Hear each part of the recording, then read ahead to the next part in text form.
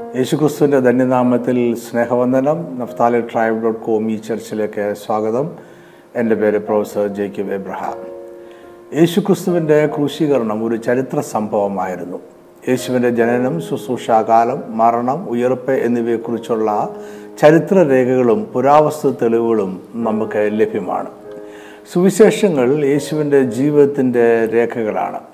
അതുകൂടാതെ യഹൂദ പുരോഹിതനും ചരിത്രകാരനുമായ യോസഫസ്, Roman സെനറ്ററും ചരിത്രകാരനുമായ Tacitus എന്നിവരുടെ ചരിത്ര പുസ്തകങ്ങളിൽ യേശുവിൻ്റെ ക്രൂശീകരണത്തെക്കുറിച്ച് പറയുന്നുണ്ട്. നമ്മുടെ ഈ പഠനം യേശുവിൻ്റെ ക്രൂശീകരണം നടന്ന ആഴ്ചയിലെ സംഭവങ്ങളുടെ ക്രമമായ ഒരു പട്ടികയാണ്. ആ ഒരു ആഴ്ചയെ ക്രൈസ്തവ വിശ്വാസികൾ കഷ്ടാനുഭവ ആഴ്ച എന്നാണ് വിളിക്കുന്നത്. യേശുവിൻ്റെ കഷ്ടാനുഭവ ആഴ്ചയിലെ സംഭവങ്ങളെല്ലാം ഒരു സുവിശേഷ ഗ്രന്ഥകർത്താവ് മാത്രമായി രേഖപ്പെടുത്തിയിട്ടില്ല. അതായത് കഷ്ടാനുഭവ ആഴ്ചയിലെ സംഭവങ്ങൾ 4 സുവിശേഷങ്ങളിലായി ചിതറിക്കിടക്കുകയാണ്. അതിനാൽ ഒരു ക്രമമായ പട്ടിക ലഭിക്കണമെങ്കിൽ 4 സുവിശേഷങ്ങളിൽ നിന്നും സംഭവങ്ങളെ ശേഖരിച്ച് ക്രമീകരിക്കേണ്ടതായിട്ടുണ്ട്. ഇവിടെ കാലത്തിൻ്റെയും സമയത്തിൻ്റെയും വ്യക്തത കുറവായതിനാൽ വ്യത്യസ്തമായ അഭിപ്രായങ്ങൾ പണ്ഡിതന്മാരുടെ ഇടയിലുണ്ട് എന്നത് ഒരു വെല്ലുവിളിയാണ്. എങ്കിലും ഒരു ക്രിസ്തീയ വിശ്വാസിക്ക് ആത്മീയ വർധനവിന് ഉപകാരപ്പെടുന്ന ഒരു ക്രമീകരണം ഞാനിവിടെ വിവരിക്കുകയാണ്. യേശുവിൻ്റെ കഷ്ടാനുഭവങ്ങൾ അനീതിയുടെയും സംശയത്തിൻ്റെയും അവിശ്വസ്തതയുടെയും വേദനയുടെയും ഒറ്റപ്പെടലിൻ്റെയും അവസാനമായ ദാരുണമായ മരണത്തിൻ്റെയും കഥയാണ്. ദൈവം മനുഷ്യനായി ജനിച്ച് മനുഷ്യരുടെ പാപങ്ങൾക്ക് പരിഹാരമായ യാഗമായി തീരുന്ന കഥയാണത്. ആത്മീയമായ യേശുവിൻ്റെ കഷ്ടാനുഭവങ്ങൾ ക്രിസ്തീയ വിശ്വാസത്തിൻ്റെ മുഖ്യധാരാ വിഷയങ്ങളിലൊന്നായ കഷ്ടതയുടെ ഉദാഹരണമാണ്. ഇത് മനുഷ്യൻ്റെ വീണ്ടെടുപ്പിൻ്റെയും സാത്താൻ്റെ മേലുള്ള ജയത്തിൻ്റെയും കൂടി കഥയാണ്. എന്നാൽ സുവിശേഷ ഗ്രന്ഥങ്ങൾ ചരിത്ര പുസ്തകങ്ങളല്ല എന്ന് നമ്മൾ മനസ്സിലാക്കണം. സുവിശേഷങ്ങൾ ആത്മീയ സന്ദേശങ്ങളാണ്. ഓരോ സുവിശേഷകനും ഒരു കേൾവിക്കാരും അവരോട് മുഖ്യമായി പറയുവാനൊരു സന്ദേശവും ഉണ്ടായിരുന്നു. അതിനാൽ തന്നെ ലോക ചരിത്രവുമായി ഒത്തുചേരുന്ന മറ്റൊരു ചരിത്രമായി അവർ സുവിശേഷത്തെ എഴുതിയിട്ടില്ല. എന്ന് പറഞ്ഞാൽ സുവിശേഷ ഗ്രന്ഥങ്ങളിൽ ചരിത്ര സംഭവങ്ങളുടെയും വേദശാസ്ത്രപരമായ ചിന്തകളുടെയും യേശുവിൻ്റെ ജനനം, മരണം, ഉയർപ്പ്, മനുഷ്യരുടെ പാപം, വീണ്ടെടുപ്പ്, നിത്യമായ ജീവൻ എന്നിവയെക്കുറിച്ചുള്ള ദൈവിക പദ്ധതിയുടെയും രേഖകളാണ്. ഉപരിയായി പഴയ നിയമത്തിൽ യഹൂദൻ്റെ പ്രത്യാശയായിരിക്കുന്ന മശീഹ എന്ന രാജാവ് യേശു തന്നെയാണ് എന്ന് തെളിയിക്കുക എന്നതും അവരുടെ ലക്ഷ്യമായിരുന്നു. എന്നാൽ യേശുവിൻ്റെ കഷ്ടാനുഭവ ആഴ്ചയിലെ സംഭവങ്ങളുടെ വിവരണത്തിൽ വ്യാഖ്യാനങ്ങൾ കുറവാണ്. യേശു മനുഷ്യവർഗത്തിൻ്റെ പാപപരിഹാരത്തിന് അനുഭവിച്ച കഷ്ടതയുടെ ലളിതമായ വിവരണമാണ് നമ്മൾ സുവിശേഷങ്ങളിൽ കാണുന്നത്. മത്തായി 26-27, മർക്കോസ് 14-15, ലൂക്കോസ് 22-23, യോഹന്നാൻ 18-19 എന്നീ അധ്യായങ്ങളിൽ നമ്മൾ യേശുവിൻ്റെ കഷ്ടാനുഭവങ്ങളെക്കുറിച്ച് വായിക്കുന്നു. യഹൂദന്മാരുടെ ആഴ്ച ആരംഭിക്കുന്നത് ശനിയാഴ്ച ആയതിനാൽ നമുക്ക് യേശുവിൻ്റെ ക്രൂശീകരണത്തിന് മുമ്പുള്ള ശനിയാഴ്ച മുതൽ ഈ പഠനം ആരംഭിക്കാം. യോഹന്നാൻ 12:1 പറയുന്നതനുസരിച്ച് യേശു മരിച്ചവരിൽ നിന്ന് ഉയർപ്പിച്ച ലാസർ പാർത്ത ബെഥാനിയയിലേക്ക് പെസഹയ്ക്ക് 6 ദിവസം മുമ്പേ വന്നു. ബെഥാനിയ യെരുശലേമിന് ഏകദേശം 2.5 കിലോമീറ്റർ കിഴക്ക് ഒലിവുമലയുടെ തെക്ക് കിഴക്കൻ ചരിവിൽ ഉള്ള ഒരു ഗ്രാമമായിരുന്നു. അവിടെ യേശു മരിച്ചവരിൽ നിന്നും ഉയർപ്പിച്ച ലാസറിന്റെ വീട്ടിലായിരുന്നിരിക്കണം താമസിച്ചിരുന്നത്. അവിടെ വെച്ച് ലാസറിന്റെ സഹോദരിയായ മറിയ ഒരു റാത്തൽ സുഗന്ധ തൈലം എടുത്ത് യേശുവിൻ്റെ കാലിൽ പൂശി അവരുടെ തലമുടി കൊണ്ട് അവൻ്റെ കാൽ തുവർത്തി. അവൻ്റെ ശിഷ്യന്മാരിൽ ഒരുത്തനായി അവനെ കാണിച്ചു കൊടുക്കാനുള്ള യൂദ ഇസ്കരിയോത്യാവിനെ ഇതത്ര ഇഷ്ടപ്പെട്ടില്ല. എന്നാൽ യേശു അവളെ ന്യായീകരിച്ചു. അവളെ വിടുക, എൻ്റെ ശവസംസ്കാര ദിവസത്തിനായി അവളിത് സൂക്ഷിച്ചു എന്നിരിക്കട്ടെ എന്ന് പറഞ്ഞു. അടുത്ത ദിവസമായ ഞായറാഴ്ചയും യേശു അവിടെ തന്നെ താമസിച്ചിരിക്കാനാണ് സാധ്യത. ഞായറാഴ്ച യേശു അവിടെ ഉണ്ടെന്ന് അറിഞ്ഞിട്ട് യഹൂദന്മാരുടെ ഒരു വലിയ പുരുഷാരം യേശുവിൻ്റെ നിമിത്തം മാത്രമല്ല, അവൻ മരിച്ചവരിൽ നിന്ന് ഉയർപ്പിച്ച ലാസറെ കാണുവാനായിട്ടും കൂടെ വന്നു. യേശുക്രിസ്തു രാജാവായ ഒരു കഴുതയുടെ പുറത്ത് യാത്ര ചെയ്ത് യെരുശലേമിലേക്കും ദൈവാലയത്തിലേക്കും പ്രവേശിക്കുന്നത് തിങ്കളാഴ്ചയാണ്. യേശു കഴുതപ്പുറത്ത് യാത്ര ചെയ്തതിന് മാർമികമായ ഒരു അർത്ഥമുണ്ട്. അക്കാലത്ത് മധ്യപൂർവ്വ രാജ്യങ്ങളിലെ രാജാക്കന്മാർ ചില പ്രത്യേക അവസരങ്ങളിൽ കഴുതപ്പുറത്ത് യാത്ര ചെയ്യുക പതിവായിരുന്നു. 1 രാജാക്കന്മാർ 1:33 ശലോമോൻ തൻ്റെ രാജകീയ അഭിഷേകത്തിൻ്റെ ദിവസം കഴുതപ്പുറത്ത് യാത്ര ചെയ്തിരുന്നതായി രേഖപ്പെടുത്തിയിട്ടുണ്ട്. യേശുവിൻ്റെ കഴുതപ്പുറത്തുള്ള യാത്ര 2 കാര്യങ്ങളെ സൂചിപ്പിക്കുന്നു എന്ന് പറയാം. ഒന്ന്, സഖരിയ പ്രവാചകന്റെ പ്രവചനത്തിൻ്റെ നിവൃത്തിയാണ്. സക്കറിയാവ് 9:9 സിയോൻ പുത്രിയെ ഉച്ചത്തിൽ കുഷിച്ചാനന്ദിക്ക, യെരൂശലേം പുത്രിയെ ആർപ്പിടുക, ഇത് നിന്റെ രാജാവ് നിന്റെ അടുക്കൽ വരുന്നു. അവൻ നീതിമാനും ജയശാലിയും താഴ്മയുള്ളവനുമായ കഴുതപ്പുറത്തും പെൺകഴുതയുടെ കുട്ടിയായ ചെറുകഴുതപ്പുറത്തും കയറി വരുന്നു. ഈ പ്രവചനം മത്തായി 21:1 മുതൽ 11 വരെയുള്ള വേദഭാഗത്ത് യേശു കഴുതയുടെ പുറത്ത് യെരൂശലേമിലേക്ക് പ്രവേശിക്കുന്നതോടെ നിവൃത്തിയായി. ഈ സംഭവത്തിലെ രണ്ടാമത്തെ മർമ്മം അന്നത്തെ കാലത്ത് കുതിരപ്പുറത്ത് വരുന്ന ഒരു രാജാവ് യുദ്ധത്തെയും കഴുതപ്പുറത്ത് വരുന്ന രാജാവ് സമാധാനത്തെയും സൂചിപ്പിച്ചിരുന്നു എന്നതാണ്. വളരെ താഴ്ന്ന ഒരു മൃഗത്തിന് മേലുള്ള യേശുവിന്റെ യാത്ര സമാധാനത്തിന്റെ അടയാളമാണ്. ഒരു പട്ടണത്തിലേക്ക് കഴുതപ്പുറത്തുള്ള പ്രവേശനം രാജകീയ പ്രവേശനമാണ്. അതായത് അപ്പോൾ ലഭിച്ച വില കുറഞ്ഞ ഒരു മൃഗത്തെ യേശു ഉപയോഗിക്കുകയായിരുന്നില്ല. അത് താഴ്മ കാണിക്കുവാൻ വേണ്ടിയുള്ള യാത്രയുമല്ലായിരുന്നു. ജയാളിയായുള്ള യേശുവിൻ്റെ പ്രവേശനം രാജകീയം തന്നെയായിരുന്നു. രാജാവ് രാജകീയമായി പട്ടണത്തിലേക്ക് പ്രവേശിച്ചു കഴിഞ്ഞു. അത് യെരൂശലേമിന് സമാധാനത്തെ ഘോഷിച്ചുകൊണ്ടുള്ള പ്രവേശനം ആയിരുന്നു. അന്നേ ദിവസം യേശു ദൈവാലയത്തിലേക്ക് പ്രവേശിച്ചു. സകലവും ചുറ്റും നോക്കിയ ശേഷം നേരം വൈകിയതുകൊണ്ട് പന്തിരുവരോടുകൂടെ ബെഥാനിയയിലേക്ക് പോയി. ചൊവ്വാഴ്ച ദിവസം രാവിലെ വീണ്ടും യേശുവും ശിഷ്യന്മാരും ബെഥാനിയയിൽ നിന്നും യെരൂശലേമിലേക്ക് യാത്രയായി. യാത്രാമധ്യേ യേശുവിന് വിശന്നിട്ട് വഴിയരികെ ഒരു അത്തിവൃക്ഷം കണ്ടു. അവൻ അതിൻ്റെ അടുക്കെ ചെന്നു. അതിൽ ഇലയല്ലാതെ ഒന്നും കാണായിയാൽ ഇനിൽ നിന്നിൽ ഒരു നാളും ഫലമുണ്ടാകാതെ പോകട്ടെ എന്ന് അതിനോട് പറഞ്ഞു. അവർ യെരൂശലേമിൽ എത്തിയപ്പോൾ യേശു ദൈവാലയത്തിൽ പ്രവേശിച്ചു. ദൈവാലയത്തിൽ വിൽക്കുന്നവരെയും വാങ്ങുന്നവരെയും പുറത്താക്കി. പൊൻവാണിഫക്കാരുടെ മേശകളെയും പ്രാക്കളെ വിൽക്കുന്നവരുടെ പീഠങ്ങളെയും മറിച്ചു കളഞ്ഞു. എൻ്റെ ആലയം പ്രാർത്ഥനാലയം എന്ന് വിളിക്കപ്പെടുമെന്ന് എഴുതിയിരിക്കുന്നു, നിങ്ങളോ അതിനെ കള്ളന്മാരുടെ ഗുഹയാക്കി തീർക്കുന്നു എന്ന് യേശു പറഞ്ഞു. അന്ന് തന്നെ മഹാപുരോഹിതന്മാരും ശാസ്ത്രിമാരും അവനെ വേഗം നശിപ്പിക്കേണ്ടത് എങ്ങനെ എന്ന് അന്വേഷിക്കുവാൻ തുടങ്ങി. എന്നാൽ പുരുഷാരമെല്ലാം അവൻ്റെ ഉപദേശത്തിൽ അതിശയിക്കിയാൽ അവർ യേശുവിനെ പിടിക്കുവാൻ ഭയപ്പെട്ടു. സന്ധ്യയായപ്പോൾ യേശു നഗരം വിട്ടുപോയി. ബുധനാഴ്ച യേശുവും ശിഷ്യന്മാരും വീണ്ടും ദൈവാലയത്തിലേക്ക് പോയി. രാവിലെ അവർ കടന്നു പോകുമ്പോൾ അത്തിവൃക്ഷം വേരോടെ ഉണങ്ങിപ്പോയിരിക്കുന്നത് കണ്ടു. അവൻ ദൈവാലയത്തിൽ ചെന്ന് ഉപദേശിക്കുമ്പോൾ മഹാപുരോഹിതന്മാരും ജനത്തിന്റെ മൂപ്പന്മാരും അവന്റെ അടുക്കൽ വന്നു. നീ എന്ത് അധികാരം കൊണ്ട് ഇത് ചെയ്യുന്നു? ഈ അധികാരം നിനക്ക് തന്നത് ആർ എന്ന് ചോദിച്ചു. ഇവരുടെ ചോദ്യത്തിന് പിന്നിൽ ഒരു യഹൂദ പ്രമാണമുണ്ട്. സാധാരണയായ ഒരു യഹൂദ റബി മറ്റൊരു റബിയുടെ കീഴിൽ കുറഞ്ഞത് 3 വർഷങ്ങളെങ്കിലും പ്രമാണങ്ങളും വ്യാഖ്യാനങ്ങളും ജീവിതശൈലിയും പഠിച്ച വ്യക്തിയായിരിക്കണം. യേശുവും ഇതേ രീതി തന്നെയാണ് തൻ്റെ ശിഷ്യന്മാരെ പരിശീലിപ്പിക്കുവാനും സ്വീകരിച്ചത്. യേശുവിൻ്റെ ശിഷ്യന്മാരും യേശുവിനോടൊപ്പം 3 വർഷങ്ങൾക്കധികം ഒരുമിച്ച് ജീവിക്കുകയുണ്ടായി. അവർ യേശുവിൽ നിന്നും കേൾക്കുകയും പഠിക്കുകയും പരിശീലിക്കുകയും ചെയ്തു. അവരുടെ പരിശീലന കാലം തികഞ്ഞപ്പോൾ യേശു അവരെ സ്വതന്ത്രരായി ശുശ്രൂഷ ചെയ്യുവാൻ അധികാരപ്പെടുത്തുകയും ചെയ്തു. അധികാരമുള്ള റബി എന്നത് സാധാരണ റബിമാരിൽ നിന്നും വ്യത്യസ്തരായിരുന്നു. സാധാരണ റബിമാർ മോശയുടെ ന്യായപ്രമാണങ്ങൾക്കും വായ്മൊഴി പ്രമാണങ്ങൾക്കും നിലവിലുള്ള വ്യാഖ്യാനങ്ങൾ മാത്രം പഠിപ്പിക്കുമ്പോൾ അധികാരമുള്ള റബിമാർ പ്രമാണങ്ങൾക്ക് ആവശ്യമെങ്കിൽ പുതിയ വ്യാഖ്യാനങ്ങൾ നൽകും. ഇത്തരം അധികാരമുള്ള റബിമാരുടെ അധികാരത്തെ സ്മിഖ എന്നാണ് വിളിച്ചിരുന്നത്. അത് ഇന്ന് ക്രൈസ്തവ പുരോഹിതന്മാർക്കും ദൈവദാസന്മാർക്കും സഭകൾ നൽകുന്ന ഓർഡിനേഷൻ പോലെയായിരുന്നു. സ്മിഖ ലഭിച്ചവർക്ക് മാത്രമേ പ്രമാണങ്ങൾക്ക് പുതിയ വ്യാഖ്യാനങ്ങൾ നൽകുവാൻ അധികാരമുണ്ടായിരുന്നുള്ളൂ. എന്നാൽ യേശു മറ്റൊരു റബിയുടെ കീഴിൽ പ്രമാണങ്ങൾ പഠിച്ചതായി അറിവില്ല. സ്മിഖ ലഭിച്ച ഏതെങ്കിലും റബി യേശുവിന്റെ ഗുരുവായിരുന്നു എന്നതിനും തെളിവില്ല. എന്നിട്ടും യേശു ന്യായപ്രമാണങ്ങളും വായ്മൊഴി പ്രമാണങ്ങളും വ്യത്യസ്തമായ രീതിയിൽ വ്യാഖ്യാനിച്ചു. സ്മിഖ ലഭിച്ച റബിമാരെ പോലെ അധികാരം ഉപയോഗിച്ചു. ഇതാണ് ഇവിടെ ചോദ്യം ചെയ്യപ്പെടുന്നത്. എന്നാൽ ഈ ചോദ്യത്തിന് യേശു വ്യക്തമായ ഉത്തരം നൽകിയില്ല. പകരമായി അവൻ മറ്റൊരു ചോദ്യം അവരോട് ചോദിച്ചു. യോഹന്നാന്റെ സ്നാനം എവിടെ നിന്ന്? സ്വർഗത്തിൽ നിന്നോ മനുഷ്യരിൽ നിന്നോ? യോഹന്നാനും മറ്റൊരു റബിയുടെ കീഴിൽ പരിശീലനം ലഭിച്ച വ്യക്തി ആയിരുന്നില്ല. മാത്രവുമല്ല ജനമെല്ലാം അവനെ പ്രവാചകൻ എന്ന് അംഗീകരിക്കുകയും ചെയ്തിരുന്നു. ഈ സംസാരങ്ങൾക്ക് ശേഷം തുടർന്നും ഉപമകളിലൂടെ യേശു ദൈവരാജ്യത്തിന്റെ മർമ്മങ്ങൾ ജനങ്ങളെ പഠിപ്പിച്ചുകൊണ്ടിരുന്നു. യഹൂദ പ്രമാണിമാർ യേശുവിനെ കൊല്ലുവാൻ പദ്ധതി തയ്യാറാക്കുകയായിരുന്നു. അതിനാൽ അവനെ വാക്കുകളിൽ കൊടുക്കുവാൻ അവർ ശ്രമിച്ചു. അതിനായി അവർ പരീശന്മാരിലും ഹെരോദ്യരിലും ചിലരെ അവന്റെ അടുക്കൽ അയച്ചു. അവർ വന്നു, കൈസർക്ക് കരം കൊടുക്കുന്നത് വിഹിതമോ അല്ലയോ? ഞങ്ങൾ കൊടുക്കുകയോ കൊടുക്കാതിരിക്കുകയോ വേണ്ടത് എന്ന് അവനോട് ചോദിച്ചു. യേശു അവരോട് കൈസർക്കുള്ളത് കൈസർക്കും ദൈവത്തിനുള്ളത് ദൈവത്തിനും കൊടുപ്പീരെന്ന് പറഞ്ഞു. തുടർന്ന് യഹൂദ പ്രമാണിമാരുമായ മറ്റു ചില സംഭാഷണങ്ങളും നടന്നു. എങ്കിലും ഒന്നിലും യേശുവിനെ വാക്കിൽ കൊടുക്കുവാൻ അവർക്ക് കഴിഞ്ഞില്ല. യേശുവും ശിഷ്യന്മാരും വന്ന് ദൈവാലയം വിട്ടുപോകുമ്പോൾ യേശു പറഞ്ഞ പ്രവചനം മർക്കോസ് 13:1 മുതൽ നമുക്ക് വായിക്കാവുന്നതാണ്. യേശു അവനോട്, നീ വലിയ പണി കാണുന്നുവോ? ഇടിക്കാതെ കല്ലിന്മേൽ കല്ല് ഇവിടെ ശേഷിക്കയില്ല എന്ന് പറഞ്ഞു. ഇതിനുശേഷം രേഖപ്പെടുത്തിയിരിക്കുന്നത് യേശു ഒലിവുമല മുകളിൽ ചെയ്ത പ്രഭാഷണമാണ്. മത്തായി 13:3-4 വാക്യങ്ങളിൽ നമ്മൾ വായിക്കുന്നത് ഇങ്ങനെയാണ്: പിന്നെ അവൻ ഒലിവുമലയിൽ ദൈവാലയത്തിന് നേരെ ഇരിക്കുമ്പോൾ പത്രോസും യാക്കോബും യോഹന്നാനും അന്ത്രയോസും സ്വകാര്യമായി അവനോട്, അത് എപ്പോൾ സംഭവിക്കും? അതിനെല്ലാം നിവൃത്തി വരുന്ന കാലത്തിന്റെ ലക്ഷണം എന്ത് എന്ന് ഞങ്ങളോട് പറഞ്ഞാലും എന്ന് ചോദിച്ചു.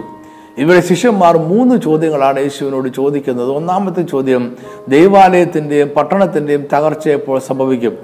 രണ്ടാമത്തെ ചോദ്യം, യഹൂദന്മാരുടെ മേൽ ന്യായവിധി നടത്തുവാനും ദൈവരാജ്യം സ്ഥാപിക്കുവാനുമുള്ള യേശുവിന്റെ വരവിന്റെ അടയാളം എന്തായിരിക്കും? മൂന്നാമത്തെ ചോദ്യം, ഈ ലോകത്തിന്റെ അവസാനത്തിന്റെ ലക്ഷണങ്ങൾ എന്തായിരിക്കും? ഈ ചോദ്യങ്ങൾക്ക് യേശു പ്രത്യേകം മറുപടി പറയുന്നില്ല. 3 ചോദ്യങ്ങൾക്കുമുള്ള മറുപടി ഒരുമിച്ച് സമ്മിശ്രമായി യേശു പറയുകയാണ്. ഒരേ വാക്കുകളിൽ അവയ്ക്ക് ഒരുമിച്ച് മറുപടി നൽകുവാൻ കഴിയും എന്നതിനാലാണ് ഈ രീതി യേശു സ്വീകരിച്ചത് എന്ന് നമുക്ക് അനുമാനിക്കാം. ബാബിലോണിയൻ പ്രവാസത്തിൽ നിന്നും മോചനം പ്രാപിക്കുന്നതിനെ കുറിച്ചും മശീഹ സ്ഥാപിക്കുന്ന ദൈവരാജ്യത്തെക്കുറിച്ചും സംസാരിക്കുമ്പോൾ അത് 2 സംഭവങ്ങൾ ആണ് എങ്കിലും സമ്മിശ്രമായി പറയുന്ന രീതി യെശയ്യാ പ്രവാചകൻ പ്രവചന പുസ്തകത്തിൽ ആദ്യോടന്തം സ്വീകരിച്ചിട്ടുണ്ട്. അതേ ദിവസം തന്നെ യേശുവിനെ 30 വെള്ളിക്കാശിന് ഒറ്റിക്കൊടുക്കാമെന്ന് ഇസ്കറിയോത്യ യൂദ മഹാപുരോഹിതന്മാർക്കും പടനായകന്മാർക്കും ഉറപ്പ് കൊടുത്തു. യേശുവിൻ്റെ കഷ്ടാനുഭവ ആഴ്ചയിലെ മറ്റൊരു സംഭവം ഇവിടെ എടുത്തു പറയുവാൻ ഞാൻ ആഗ്രഹിക്കുന്നു. യേശുവിൻ്റെ ക്രൂശുമരണത്തിന് മുമ്പ് നടന്ന 3ാമത്തെയും അവസാനത്തെയുമായ പരിമള തൈലത്താലുള്ള അഭിഷേകമാണിത്. മത്തായി 26:6 മുതൽ 13 വരെയും മർക്കോസ് 14:3 മുതൽ 9 വരെയുമുള്ള വാക്യങ്ങളിൽ നമുക്കിത് വായിക്കാവുന്നതാണ്. ഇത് യേശുവിൻ്റെ യെരുശലേം പ്രവേശനത്തിന് ശേഷം പെസഹയ്ക്ക് 2 ദിവസങ്ങൾക്ക് മുമ്പേ, ക്രൂശീകരണത്തിന് തൊട്ടു മുമ്പേ സംഭവിച്ചതാണ്. യേശുവിനെ 3 പ്രാവശ്യം പരിമള തൈലത്താൽ അഭിഷേകം ചെയ്യുന്നതായി സുവിശേഷങ്ങളിൽ നമ്മൾ വായിക്കുന്നുണ്ട്. ആദ്യത്തെ അഭിഷേകത്തിന്റെ വിവരണം ലൂക്കോസ് 7:36 മുതൽ 50 വരെയുള്ള വാക്യങ്ങളിൽ വായിക്കാവുന്നതാണ്. ഈ സംഭവം നടക്കുന്നത് ശീമോൻ എന്ന പരീശന്റെ വീട്ടിൽ വെച്ചാണ്. അദ്ദേഹത്തിന്റെ വീട് ഗലീലയിലുള്ള കഫർന്നഹൂമിലോ നയീൻ എന്ന പട്ടണത്തിലോ കാന എന്ന സ്ഥലത്തോ ആയിരുന്നിരിക്കണം. സാഹചര്യ തെളിവുകൾ അനുസരിച്ച് അദ്ദേഹത്തിന്റെ വീട് കഫർന്നഹൂമിലായിരുന്നു എന്ന് നമുക്ക് അനുമാനിക്കാവുന്നതാണ്. അപ്പോൾ യോഹന്നാൻ സ്നാപകൻ കൊല്ലപ്പെട്ടിരുന്നില്ല എന്നതിനാൽ ഈ സംഭവം യേശുവിന്റെ ക്രൂശീകരണത്തിന് 2 വർഷം മുമ്പ് നടന്നതാണ് എന്നും അനുമാനിക്കാം. അഭിഷേകം ചെയ്ത സ്ത്രീയെ പാപിയായ ഒരു സ്ത്രീ എന്നാണ് ലൂക്കോസ് വിളിച്ചിരിക്കുന്നത്. അവരുടെ പേരിവിടെ പറയുന്നില്ല. പാപിയായ ഒരു സ്ത്രീ എന്ന പദം ഒരുപക്ഷെ വ്യഭിചാരിയായിരുന്ന സ്ത്രീ എന്ന അർത്ഥത്തിലായിരിക്കാം ഇവിടെ ഉപയോഗിച്ചിരിക്കുന്നത്. രണ്ടാമത്തെ അഭിഷേകത്തിന്റെ വിവരണം നമ്മൾ യോഹന്നാൻ 12:1 മുതൽ 8 വരെയുള്ള വാക്യങ്ങളിൽ വായിക്കുന്നു. ഈ സംഭവം നടക്കുന്നത് ബെഥാനിയയിൽ ഉള്ള ലാസർ, മറിയ, മാർത്ത എന്നിവരുടെ വീട്ടിൽ വെച്ചാണ്. ഇത് പെസഹയ്ക്കും 6 ദിവസങ്ങൾക്ക് മുമ്പും യെരുശലേമിലേക്കുള്ള ജൈത്രയാത്രയ്ക്ക് മുമ്പുമാണ് നടക്കുന്നത്. യേശുവിന്റെ കാലുകളിൽ പരിമള തൈലം പൂശിയ ഈ സ്ത്രീ മറിയ ആയിരുന്നു എന്ന് യോഹന്നാൻ രേഖപ്പെടുത്തുന്നുണ്ട്. അവൾ ലാസറിന്റെയും മാർത്തയുടെയും സഹോദരിയായിരുന്നു. 3ാമത്തെ അഭിഷേകം ബെഥാനിയിൽ തന്നെയുള്ള കുഷ്ഠരോഗിയായിരുന്ന ശീമോന്റെ വീട്ടിൽ വെച്ചായിരുന്നു. മത്തായി 26:6 മുതൽ 13 വരെയും മർക്കോസ് 14:3 മുതൽ 9 വരെയുള്ള വാക്യങ്ങളിൽ നമുക്കിത് വായിക്കാവുന്നതാണ്. ഇവിടെ മാത്രമേ യേശുവിൻ്റെ തലയിൽ തൈലം ഒഴിക്കുന്നുള്ളൂ. മറ്റു 2 സന്ദർഭങ്ങളിലും തൈലം യേശുവിൻ്റെ പാദത്തിലാണ് ഒഴിച്ചത്. ഇവിടെയും സ്ത്രീയുടെ പേര് പറയുന്നില്ല, മറ്റു വിശേഷണങ്ങളുമില്ല. അവളുടെ മുടി കൊണ്ട് തൈലം തുടച്ചതുമില്ല. ഇത് യേശുവിൻ്റെ മേലുള്ള പരിമള തൈലം കൊണ്ടുള്ള 3ാമത്തെയും അവസാനത്തെയും അഭിഷേകമാണ്. യേശു ശിഷ്യന്മാരും അന്ത്യത്താഴം കഴിക്കുന്നത് വ്യാഴാഴ്ചയാണ്. പുളിപ്പില്ലാത്ത അപ്പത്തിന്റെ 1ാം നാളിൽ ശിഷ്യന്മാർ യേശുവിന്റെ അടുക്കൽ വന്നു, നീ പെസഹ കഴിപ്പാൻ ഞങ്ങൾ ഒരുക്കേണ്ടത് എവിടെ എന്ന് ചോദിച്ചു. അതിനും അവൻ പറഞ്ഞത്, നിങ്ങൾ നഗരത്തിൽ ഇന്നവന്റെ അടുക്കൽ ചെന്നു, എന്റെ സമയം അടുത്തിരിക്കുന്നു, ഞാൻ എൻ്റെ ശിഷ്യന്മാരുമായി നിന്റെ അടുക്കൽ പെസഹ കഴിക്കുമെന്ന് ഗുരു പറയുന്നു എന്ന് പറവീൻ. ശിഷ്യന്മാർ യേശു കൽപ്പിച്ചതുപോലെ ചെയ്തു, പെസഹ ഒരുക്കി. സന്ധ്യയായപ്പോൾ അവൻ 12 ശിഷ്യന്മാരുടെ കൂടെ പന്തിയിലിരുന്നു. യഹൂദന്മാർ എല്ലാ വർഷവും പെസഹ ആചരിക്കാറുണ്ടായിരുന്നു. അതിനാൽ അവസാനത്തെ പെസഹയ്ക്ക് മുമ്പായി യേശുവും ശിഷ്യന്മാരും 2 പ്രാവശ്യമെങ്കിലും പെസഹ ആചരിച്ചിട്ടുണ്ടായിരിക്കണം. അവർ ഈ ഭൂമിയിലെ ആധികാരികമായ അവസാനത്തെ പെസഹയാണ് ആചരിച്ചത്. യേശുവിന്റെ മരണത്തോടെ ഈ ഭൂമിയിൽ ആചരിക്കേണ്ട എന്ന പെസഹയും നിവൃത്തിയായി. അന്ന് നിലവിലിരുന്ന ഉടമ്പടികളുടെ ആചാരങ്ങളനുസരിച്ച് പെസഹ പുതിയ ഉടമ്പടിയെ സാധൂകരിക്കുന്ന അത്താഴമാണ്. എന്നാൽ സാധാരണയായി ഉടമ്പടി ഇരുകൂട്ടരും ഏറ്റുപറഞ്ഞ് സ്വീകരിച്ചതിന് ശേഷം കൊല്ലപ്പെടുന്ന മൃഗത്തിന്റെ മാംസമാണ് അത്താഴത്തിന് കഴിക്കുക. എന്നാൽ ഇവിടെ മൃഗം കൊല്ലപ്പെടുന്നതിന് മുമ്പ് തന്നെ അത്താഴം കഴിക്കുകയാണ്. മൃഗം കൊല്ലപ്പെട്ടതിന് ശേഷം അത്താഴം കഴിക്കുക സാധ്യമല്ലായിരുന്നു. അതായത് ഉടമ്പടിയുടെ ആചാരങ്ങളെല്ലാം പാലിക്കപ്പെട്ടുവെങ്കിലും അതിന്റെ സാധാരണ കാണുന്ന ക്രമം ഇവിടെ പാലിക്കപ്പെട്ടിട്ടില്ല. പെസഹ അത്താഴം കഴിക്കുന്നതിന് മുമ്പേ യേശു ശിഷ്യന്മാരുടെ കാലുകൾ കഴുകി. ഈ സംഭവം യോഹന്നാൻ മാത്രമേ രേഖപ്പെടുത്തിയിട്ടുള്ളൂ. യഹൂദയിലെ അന്നത്തെ വഴികൾ പൊടിയും ചെളിയും നിറഞ്ഞതായിരുന്നു. യാത്ര കൂടുതലും നടന്നുമായിരുന്നു. അതിനാൽ ഒരു വീട്ടിലേക്ക് വരുന്ന അതിഥിയുടെ കാല് കഴുകുക എന്നത് അവിടെയുള്ള ഏറ്റവും താഴ്ന്ന ദാസന്റെ ജോലിയായിരുന്നു. മാത്രമല്ല, പൊക്കം കുറഞ്ഞ മേശയുടെ ചുറ്റിനും ചരിഞ്ഞിരുന്നാണ് അവർ ആഹാരം കഴിച്ചിരുന്നത്. അതിനാലും ആഹാരത്തിന് മുമ്പേ കാലുകൾ കഴുകണമായിരുന്നു. എന്നാൽ ഇവിടെ യേശുവിൻ്റെയോ ശിഷ്യന്മാരുടെയോ കാലുകൾ ആരും കഴിയില്ല എന്ന് വേണം നമ്മൾ അനുമാനിക്കുവാൻ. അതിനാൽ യേശു തന്നെ ആ ജോലി ഏറ്റെടുത്തു. ഇവിടെ യജമാനൻ ദാസന്മാരുടെ കാലുകൾ കഴുകുകയാണ്. അത്താഴം കഴിച്ചുകൊണ്ടിരിക്കെ ശിഷ്യന്മാരിൽ ഒരുവൻ അവൻ ഒറ്റിക്കൊടുക്കും എന്ന് യേശു പറഞ്ഞു. യോഹന്നാൻ 13:21 നമ്മൾ വായിക്കുന്നു, ഇത് പറഞ്ഞിട്ട് യേശു ഉള്ളം കലങ്ങി, ആമേൻ ആമേൻ, ഞാൻ നിങ്ങളോട് പറയുന്നു, നിങ്ങളിൽ ഒരുത്തൻ എന്നെ കാണിച്ചു കൊടുക്കും എന്ന് സാക്ഷീകരിച്ചു പറഞ്ഞു.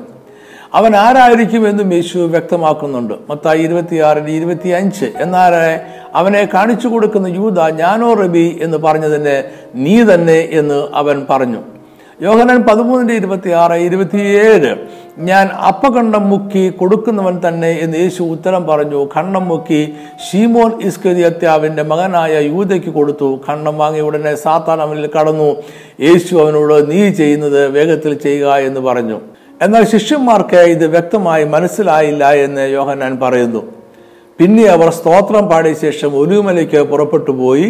അവർ പാടിയ സ്തോത്രത്തിന് ഹാലേൽ കീർത്തനങ്ങൾ എന്നായിരുന്നു പേര്. ഹാലേൽ കീർത്തനങ്ങളിൽ പെസഹ അത്താഴത്തിന് പാടുന്ന 113 മുതൽ 118 വരെയുള്ള സങ്കീർത്തനങ്ങളായിരുന്നു. ഈ സങ്കീർത്തനങ്ങൾ എല്ലാ പെസഹ അത്താഴ സമയത്തും യഹൂദന്മാർ പാടുമായിരുന്നു. ഇതിൽ പറഞ്ഞിരിക്കുന്ന 5 അനുഗ്രഹങ്ങളും വിടുതലും ഓർക്കുവാൻ വേണ്ടിയാണ് അത് പാടിയിരുന്നത്. 113, 114 സങ്കീർത്തനങ്ങൾ അത്താഴത്തിന് ഇടയ്ക്കും 115 മുതൽ 118 വരെയുള്ള സങ്കീർത്തനങ്ങൾ അത്താഴം കഴിയുമ്പോഴും പാടുമായിരുന്നു. ഹാലേൽ കീർത്തനങ്ങൾ പാടിയതിനു ശേഷം യേശുവും ശിഷ്യന്മാരും ഒലിവുമലയിലേക്ക് പോയി. കഷ്ടാനുഭവ ആഴ്ചയിൽ 3-ാമത്തെ പ്രാവശ്യമാണ് അവർ ഒലിവുമലയിലേക്ക് പോകുന്നത്. അവിടെ അവർ ഒലിവുമലയുടെ പടിഞ്ഞാറ് ഭാഗത്തെ ചരിവിലുള്ള ഗത്സമന എന്ന തോട്ടത്തിലെത്തി. അവിടെ താൻ അനുഭവിക്കാൻ പോകുന്ന പീഡനങ്ങൾ ഓർത്തപ്പോൾ യേശുവിന്റെ ഹൃദയം മരണവേദന പോലെ അതിദുഃഖിതമായി തീർന്നു. ശിഷ്യന്മാർ ഉറക്കത്തിൽ വീണുപോയെങ്കിലും യേശു 3 പ്രാവശ്യം അതീവ ദുഃഖത്തോടെ പ്രാർത്ഥിച്ചു. ലൂക്കോസ് 22:44 നമ്മൾ വായിക്കുന്നു, പിന്നെ അവൻ പ്രാണവേദനയിലായ അതീവ ശ്രദ്ധയോടെ പ്രാർത്ഥിച്ചു. അവന്റെ വിയർപ്പ് നിലത്ത് വീഴുന്ന വലിയ ചോരത്തുള്ളി പോലെയായി.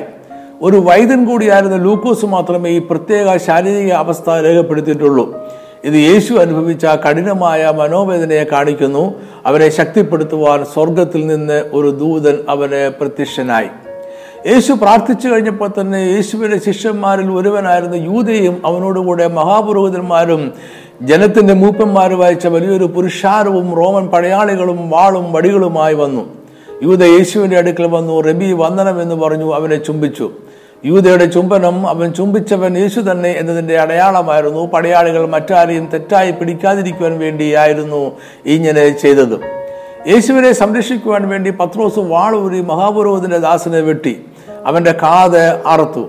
എന്നാൽ യേശു പത്രോസിനെ ശാസിച്ചു, ദാസന്റെ കാത് സൗഖ്യമാക്കി. യേശുവിനെ പടയാളികൾ അറസ്റ്റ് ചെയ്തു, വിചാരണയ്ക്കും ശിക്ഷയ്ക്കുമായി കൊണ്ടുപോയി. അവന്റെ ശിഷ്യന്മാർ അവനെ വിട്ട് ഓടിപ്പോയി. അന്ന് രാത്രി തന്നെ ഹന്നാവും മഹാപുരോഹിതൻ ആയ കയ്യഫാവും യേശുവിനെ വിചാരണ ചെയ്തു. യോഹന്നാൻ 18:13 പറയുന്ന പ്രകാരം 1-ാമത് ഹന്നാവിന്റെ അടുക്കൽ കൊണ്ടുപോയി. അവൻ ആ സംവത്സരത്തെ മഹാപുരോഹിതനായ കയ്യഫാവിന്റെ അമ്മായപ്പനായിരുന്നു. കയ്യഫാവിന് മുമ്പ് ഹന്നാവ് മഹാപുരോഹിതനായിരുന്നു. അതിനാൽ തന്റെ പ്രവൃത്തികൾക്ക് ഹന്നാവിന്റെ അംഗീകാരം കൂടി ഉണ്ടായിരിക്കട്ടെ എന്ന് കയ്യഫാവെ ആഗ്രഹിച്ചു കാണും. കയ്യഫാവിന്റെ വീട്ടിൽ ശാസ്ത്രിമാരും മൂപ്പന്മാരും ഒന്നിച്ചു കൂടിയിരുന്നു. അവർ ആയിരുന്നു ന്യായാധിപ സംഘം. അന്നത്തെ യഹൂദന്മാരുടെ ന്യായാധിപ സംഘത്തിന് ഒരുവനെ പിടികൂടുവാനും വിചാരണ ചെയ്യുവാനും കൊല്ലുവാൻ വിധിക്കുവാനുമുള്ള അധികാരമുണ്ടായിരുന്നു. എന്നാൽ വധശിക്ഷ റോമൻ അധികാരികളുടെ അംഗീകാരമില്ലാതെ നടപ്പാക്കുവാൻ സാധ്യമല്ലായിരുന്നു. രാത്രിയിൽ കൂടിയ ന്യായാധിപ സംഘം അപ്പോൾ അവിടെ ഉണ്ടായിരുന്ന അംഗങ്ങൾ മാത്രം പങ്കെടുത്ത അനൗദ്യോഗികമായ സമിതി മാത്രമായിരുന്നു. ന്യായാധിപസംഘത്തിന് മുമ്പാകെ യേശു ദാനിയേൽ 7:13 പറയുന്ന ആകാശമേഘങ്ങളോടെ വരുന്ന മനുഷ്യപുത്രൻ താൻ തന്നെ എന്ന് പ്രഖ്യാപിച്ചു. അതായത് യേശു മശിഹയാണ് എന്ന് വ്യക്തമായി അവകാശപ്പെട്ടു. ഇത് അവർക്ക് ദൈവദൂഷണമായി തോന്നി. അതിനാൽ അവൻ മരണയോഗ്യനെന്ന് അവർ വിധിച്ചു. അപ്പോൾ അവർ അവന്റെ മുഖത്ത് തുപ്പി അവനെ മുഷ്ടി ചുരുട്ടി കുത്തി. ചിലർ അവനെ കന്നത്തടിച്ചു. പത്രോസ് ഇതെല്ലാം കണ്ടുകൊണ്ട് നടുമുറ്റത്തിരിക്കുന്നുണ്ടായിരുന്നു. അവിടെ വെച്ച് അവൻ 3 പ്രാവശ്യം താൻ യേശുവിന്റെ സ്നേഹിതനോ ശിഷ്യനോ അല്ല എന്ന് തള്ളിപ്പറഞ്ഞു. ഉടൻ തന്നെ കോഴി കൂവി. അപ്പോൾ കോഴി കൂവും മുമ്പേ നീ 3 വട്ടം എന്നെ തള്ളിപ്പറയുമെന്ന് യേശു പറഞ്ഞ വാക്ക് പത്രോസ് ഓർത്തു പുറത്തുപോയി അതീവ ദുഃഖത്തോടെ കരഞ്ഞു. ഇനി നമുക്ക് യേശുവിനെ ക്രൂശിച്ച വെള്ളിയാഴ്ച ദിവസത്തെ സംഭവങ്ങളുടെ പട്ടിക തയ്യാറാക്കാം. ഇവിടെ നമ്മൾ പറയുന്ന സമയം നമ്മളിപ്പോൾ ഉപയോഗിക്കുന്ന സമയമാണ് എന്ന് പ്രത്യേകം നിങ്ങൾ ഓർക്കുമല്ലോ. യേശുവിനെ വിചാരണ ചെയ്യുവാനായി രാത്രിയിൽ കൂടിയ ന്യായാധിപ സംഘം അനൗദ്യോഗികമായ സമിതി മാത്രമായിരുന്നു എന്ന് ഞാൻ പറഞ്ഞല്ലോ. അതിനാൽ വീണ്ടും അടുത്ത ദിവസം വെള്ളിയാഴ്ച അതിരാവിലെ ന്യായാധിപ സംഘം ഒത്തുചേർന്നു. ഔദ്യോഗികമായി യേശുവിനെ കുറ്റക്കാരനെന്നും വധശിക്ഷയ്ക്ക് യോഗ്യനെന്നും വിധിച്ചു. പത്രോസ് യേശുവിനെ തള്ളിപ്പറഞ്ഞതും വെള്ളിയാഴ്ച അതിരാവിലെ ഏകദേശം 3 മണിയോടെ സംഭവിച്ചതായിരിക്കണം. സൂര്യൻ ഉദിച്ച നേരത്തെ തന്നെ ന്യായാധിപ സംഘം സമിതി ചേർന്നു. വർഷത്തിന്റെ ആ കാലത്തെ യഹൂദദേശത്തെ ഏകദേശം 5 മണിയോടെ സൂര്യൻ ഉദിച്ചിരുന്നു. ന്യായാധിപ സംഘം വധശിക്ഷ നടപ്പാക്കുന്നതിനായി യേശുവിനെ യഹൂദയുടെ ഗവർണറായിരുന്ന പീലാത്തോസിന്റെ അടുക്കൽ അയച്ചു. അപ്പോൾ ഏകദേശം രാവിലെ 6 മണിയായിരുന്നു. ഇവിടെ മത്തായി യേശുവിനെ ഒറ്റിക്കൊടുത്ത യൂദയ്ക്ക് എന്ത് സംഭവിച്ചു എന്ന് പറയാൻ അല്പസമയം എടുക്കുന്നുണ്ട്. മത്തായി മാത്രമേ യൂദയുടെ ദാരുണമായ അന്ത്യം വിവരിക്കുന്നുള്ളൂ. യേശു എങ്ങനെയെങ്കിലും പടയാളികളുടെ കയ്യിൽ നിന്നും രക്ഷപ്പെട്ടോളും എന്നായിരുന്നു യൂദ ചിന്തിച്ചിരുന്നത്. എന്നാൽ യേശുവിനെ ശിക്ഷയ്ക്ക് വിധിച്ചു എന്ന് യൂദ കണ്ടു. അവൻ ദുഃഖിതനായി. ഒറ്റുകൊടുക്കുവാനായി അവൻ വാങ്ങിയ 30 വെള്ളിക്കാശ് മഹാപുരോഹിതന്മാരുടെയും മൂപ്പന്മാരുടെയും അടുക്കൽ തിരികെ കൊടുത്തു. ഞാൻ കുറ്റമില്ലാത്ത രക്തത്തെ കാണിച്ചു കൊടുത്തതിനാൽ പാപം ചെയ്തു എന്ന് പറഞ്ഞ് യൂദ വെള്ളിക്കാശ് മന്ദിരത്തിൽ എറിഞ്ഞു കളഞ്ഞു. പിന്നെ അവൻ ചെന്നു കെട്ടിഞ്ഞാന്ന് ചത്തുകളഞ്ഞു. അതിനുശേഷം നമ്മൾ കാണുന്നത് പീലാത്തോസിന്റെ കോടതിയിൽ നടക്കുന്ന യേശുവിന്റെ 1ാമത്തെ കുറ്റവിചാരണയാണ്. ഇവിടെ പീലാത്തോസ് ഒരു പ്രധാനപ്പെട്ട ചോദ്യം ചോദിക്കുന്നുണ്ട്. മത്തായി 27:11. എന്നാൽ യേശു നാടുവാഴിയുടെ മുമ്പാകെ നിന്നു. യഹൂദന്മാരുടെ രാജാവോ എന്ന് നാടുവാഴി ചോദിച്ചു. ഞാനാകുന്നു എന്ന് യേശു അവനോട് പറഞ്ഞു. യേശുവിന്റെ മറുപടി കൂടുതൽ വ്യക്തമായി യോഹന്നാൻ 18:37 രേഖപ്പെടുത്തിയിട്ടുണ്ട്. നീ പറഞ്ഞതുപോലെ ഞാൻ രാജാവ് തന്നെ. ഇത് യേശുവിനെ കുറിച്ചുള്ള അവൻ തന്നെ പറയുന്ന അവസാനത്തെ പ്രഖ്യാപനമാണ്. യേശു രാജാവാണ് എന്ന് പറഞ്ഞിട്ടും പീലാത്തോസ് പറഞ്ഞു, ഞാൻ അവനിൽ ഒരു കുറ്റവും കാണുന്നില്ല. ഈ വിചാരണയ്ക്ക് ഒരു ഇടവേള സൃഷ്ടിച്ചുകൊണ്ട് മറ്റൊരു സംഭവം നടന്നതായി ലൂക്കോസ് രേഖപ്പെടുത്തുന്നു. ലൂക്കോസിന്റെ സുവിശേഷം 23-ാം അധ്യായം 7 മുതൽ 15 വരെയുള്ള വാക്യങ്ങളിൽ മാത്രമേ ഈ സംഭവം നമ്മൾ വായിക്കുന്നുള്ളൂ.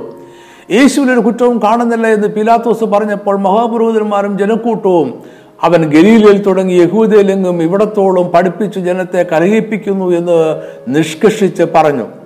ഇത് കേട്ടിട്ട് യേശു ഗലീലക്കാരൻ എന്ന് മനസ്സിലാക്കിയ പീലാത്തോസ് അവൻ ഗലീലയുടെ ഗവർണറായിരുന്ന ഹെരോദാവിന്റെ അധികാരത്തിൽ ഉൾപ്പെട്ടവനായതുകൊണ്ട് യേശുവിനെ ഹെരോദാ അന്തിപ്പാസിന്റെ അടുക്കൽ അയച്ചു. ആ സമയത്ത് ഹെരോദാവ് യെരുശലേമിൽ ഉണ്ടായിരുന്നു. ഹെരോദാവിന്റെ അടുക്കലുള്ള വിചാരണയിൽ യേശു അവന്റെ ചോദ്യങ്ങൾക്കൊന്നും ഉത്തരം നൽകിയില്ല. അതിനാൽ രാവിലെ 7 മണിയോടെ ഹെരോദാവ് യേശുവിനെ പീലാത്തോസിന്റെ അടുക്കൽ തിരികെ അയച്ചു. ഹെരോദാവിന് യേശുവിൽ യാതൊരു കുറ്റവും കണ്ടെത്തുവാൻ കഴിഞ്ഞില്ല.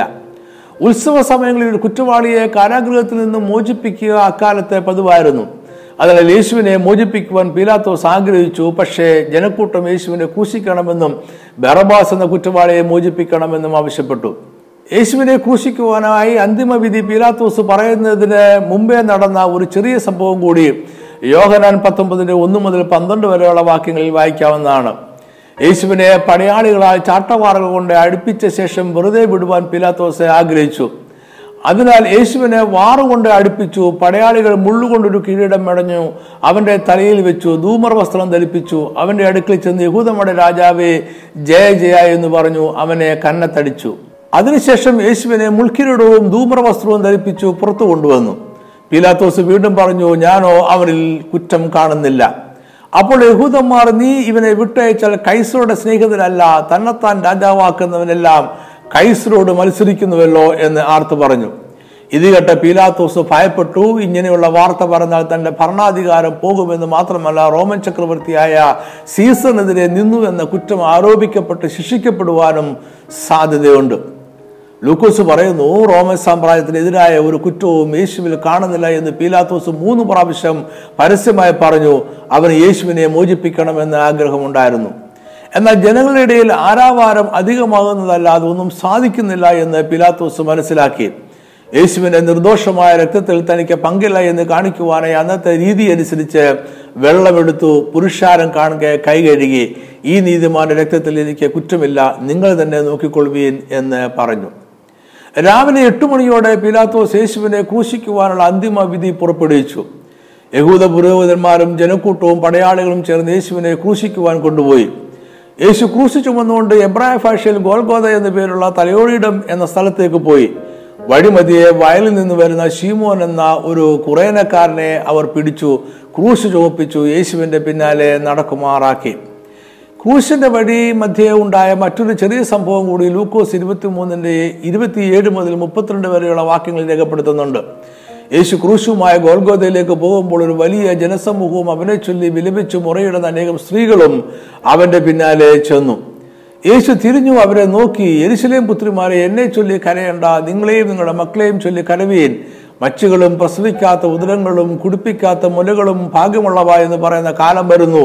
അന്നും മലകളോട് ഞങ്ങളുടെ മേൽ വീടുവീനെന്നും കുന്നുകളോട് ഞങ്ങളെ മൂടുവീനെന്നും പറഞ്ഞു തുടങ്ങും എന്ന് പറഞ്ഞു. ഇവിടെ യേശു യെരുശലേമിനും യഹൂദന്മാർക്കും ഭാവിയിൽ സംഭവിക്കുവാൻ പോകുന്ന വിപത്ത് പ്രവചിക്കുക ആണ്. രാവിലെ 9 മണിയോടെ യേശുവും ജനക്കൂട്ടവും റോമൻ പടയാളികളും ഗോൽഗോഥ എന്ന സ്ഥലത്തെത്തി.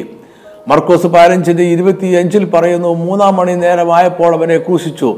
യഹൂദന്മാരുടെ അന്നത്തെ 3-ാം മണി നേരം നമ്മുടെ രാവിലെ 9 മണിയാണ്. നമ്മൾ മനസ്സിലാക്കിയതുപോലെ കാൽവറി, ഗോൽഗോഥ, തലയോടിയിടം എന്നിങ്ങനെ അറിയപ്പെട്ടിരുന്ന ഉയർന്ന ഒരു സ്ഥലത്താണ് യേശുവിന്റെ ക്രൂശീകരണം നടന്നത്. അവിടെ ക്രൂശീകരണ രീതി അനുസരിച്ച് യേശുവിന്റെ വസ്ത്രം പടയാളികൾ ഉരിഞ്ഞെടുത്തു അവനെ ആണികൾ കൊണ്ട് ക്രൂശിനോട് ചേർത്ത് അടിച്ചു. യേശുവിന്റെ വലത്തുമിടത്തുമായി 2 കള്ളന്മാരെയും ക്രൂശിച്ചു. പീലാത്തോസ് ഒരു മേലെഴുത്തും എഴുതി ക്രൂശിന്മേൽ പതിപ്പിച്ചു. അതിൽ നസ്രയനായ യേശു യഹൂദന്മാരുടെ രാജാവ് എന്ന് എഴുതിയിരുന്നു. അന്ന് ക്രൂശിക്കപ്പെടുന്ന കുറ്റവാളികളുടെ കുറ്റം ക്രൂശിൽ എഴുതി പതിപ്പിക്കുന്ന രീതി ഉണ്ടായിരുന്നു. എന്തുകൊണ്ടാണ് ഒരു വ്യക്തി ക്രൂശിക്കപ്പെട്ടത് എന്ന് എല്ലാവരും അറിയണം എന്നതായിരുന്നു അതിന്റെ ഉദ്ദേശ്യം. യേശു മരിക്കുന്നതിന് മുമ്പേ ഏകദേശം 6 മണിക്കൂറുകൾ ക്രൂശിൽ കിടന്നു. ഈ 6 മണിക്കൂറിൽ എന്തെല്ലാം സംഭവിച്ചു, യേശു എന്തെല്ലാം പറഞ്ഞു എന്നതിന് ക്രിസ്തീയ വിശ്വാസികൾ വളരെ പ്രാധാന്യത്തോടെ കാണുന്നു. യേശുവിന്റെ അവസാനത്തെ 7 മൊഴികൾ ക്രൂശിൽ കിടന്നുകൊണ്ട് പറഞ്ഞതാണ്. അതിൽ 3 മൊഴികൾ മറ്റുള്ളവരെ കേന്ദ്രീകരിച്ചും ശേഷമുള്ള 4 മൊഴികൾ തന്നെക്കുറിച്ച് തന്നെ പറയുന്നവയും ആയിരുന്നു. ലൂക്കോസ് 23:34 അനുസരിച്ച് യേശുവിന്റെ ആദ്യത്തെ മൊഴി ഇതായിരുന്നു: എന്നാൽ യേശു, പിതാവേ, ഇവർ ചെയ്യുന്നത് ഇന്നത് എന്ന് അറിയായ കൊണ്ട് ഇവരോട് ക്ഷമിക്കണമേ എന്ന് പറഞ്ഞു. യേശുവിനെ ക്രൂശിൽ തറച്ച ശേഷം പടയാളികൾ ചീട്ടിട്ടു അവന്റെ വസ്ത്രം പകുത്തെടുത്തു. എന്നാൽ തുന്നലില്ലാത്തൊരു വസ്ത്രം യേശുവിനുണ്ടായിരുന്നു. അതിന്റെ മേൽ തൊട്ട് അടിയോളം മുഴുവനും നെയ്തതായിരുന്നു. അത് വിഭജിക്കാതെ ആർക്ക് വരും എന്ന് ചീട്ടിട്ടു. രാവിലെ 10 മണിയായപ്പോൾ ആ സ്ഥലത്ത് ഒത്തുകൂടിയവരും ആ വഴി യാത്ര ചെയ്തവരും യേശുവിനെ ദുഷിച്ചു.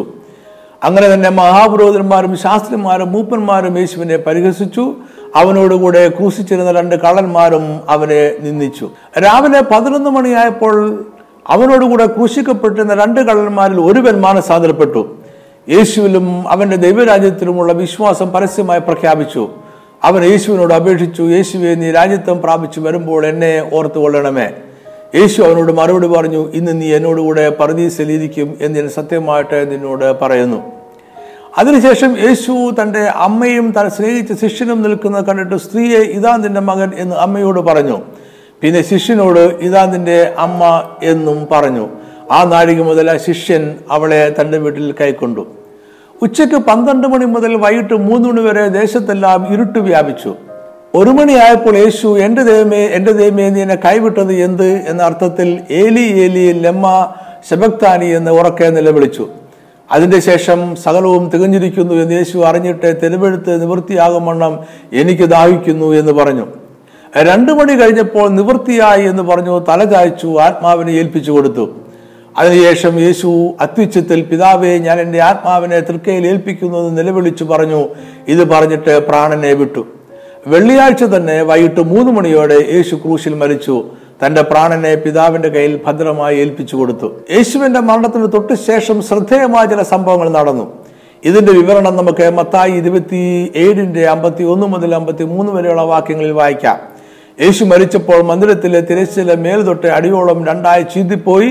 ഭൂമി കുലുങ്ങി, പാറകൾ പിളർന്നു, കല്ലറകൾ തുറന്നു. നിദ്ര പ്രാപിച്ച വിശുദ്ധന്മാരുടെ ശരീരങ്ങൾ പലതും ഉയർത്തെഴുന്നേറ്റു. അവന്റെ പുനരുത്ഥാനത്തിന്റെ ശേഷം കല്ലറകളെ വിട്ടു വിശുദ്ധ നഗരത്തിൽ ചെന്ന് പലർക്കും പ്രത്യക്ഷമായി.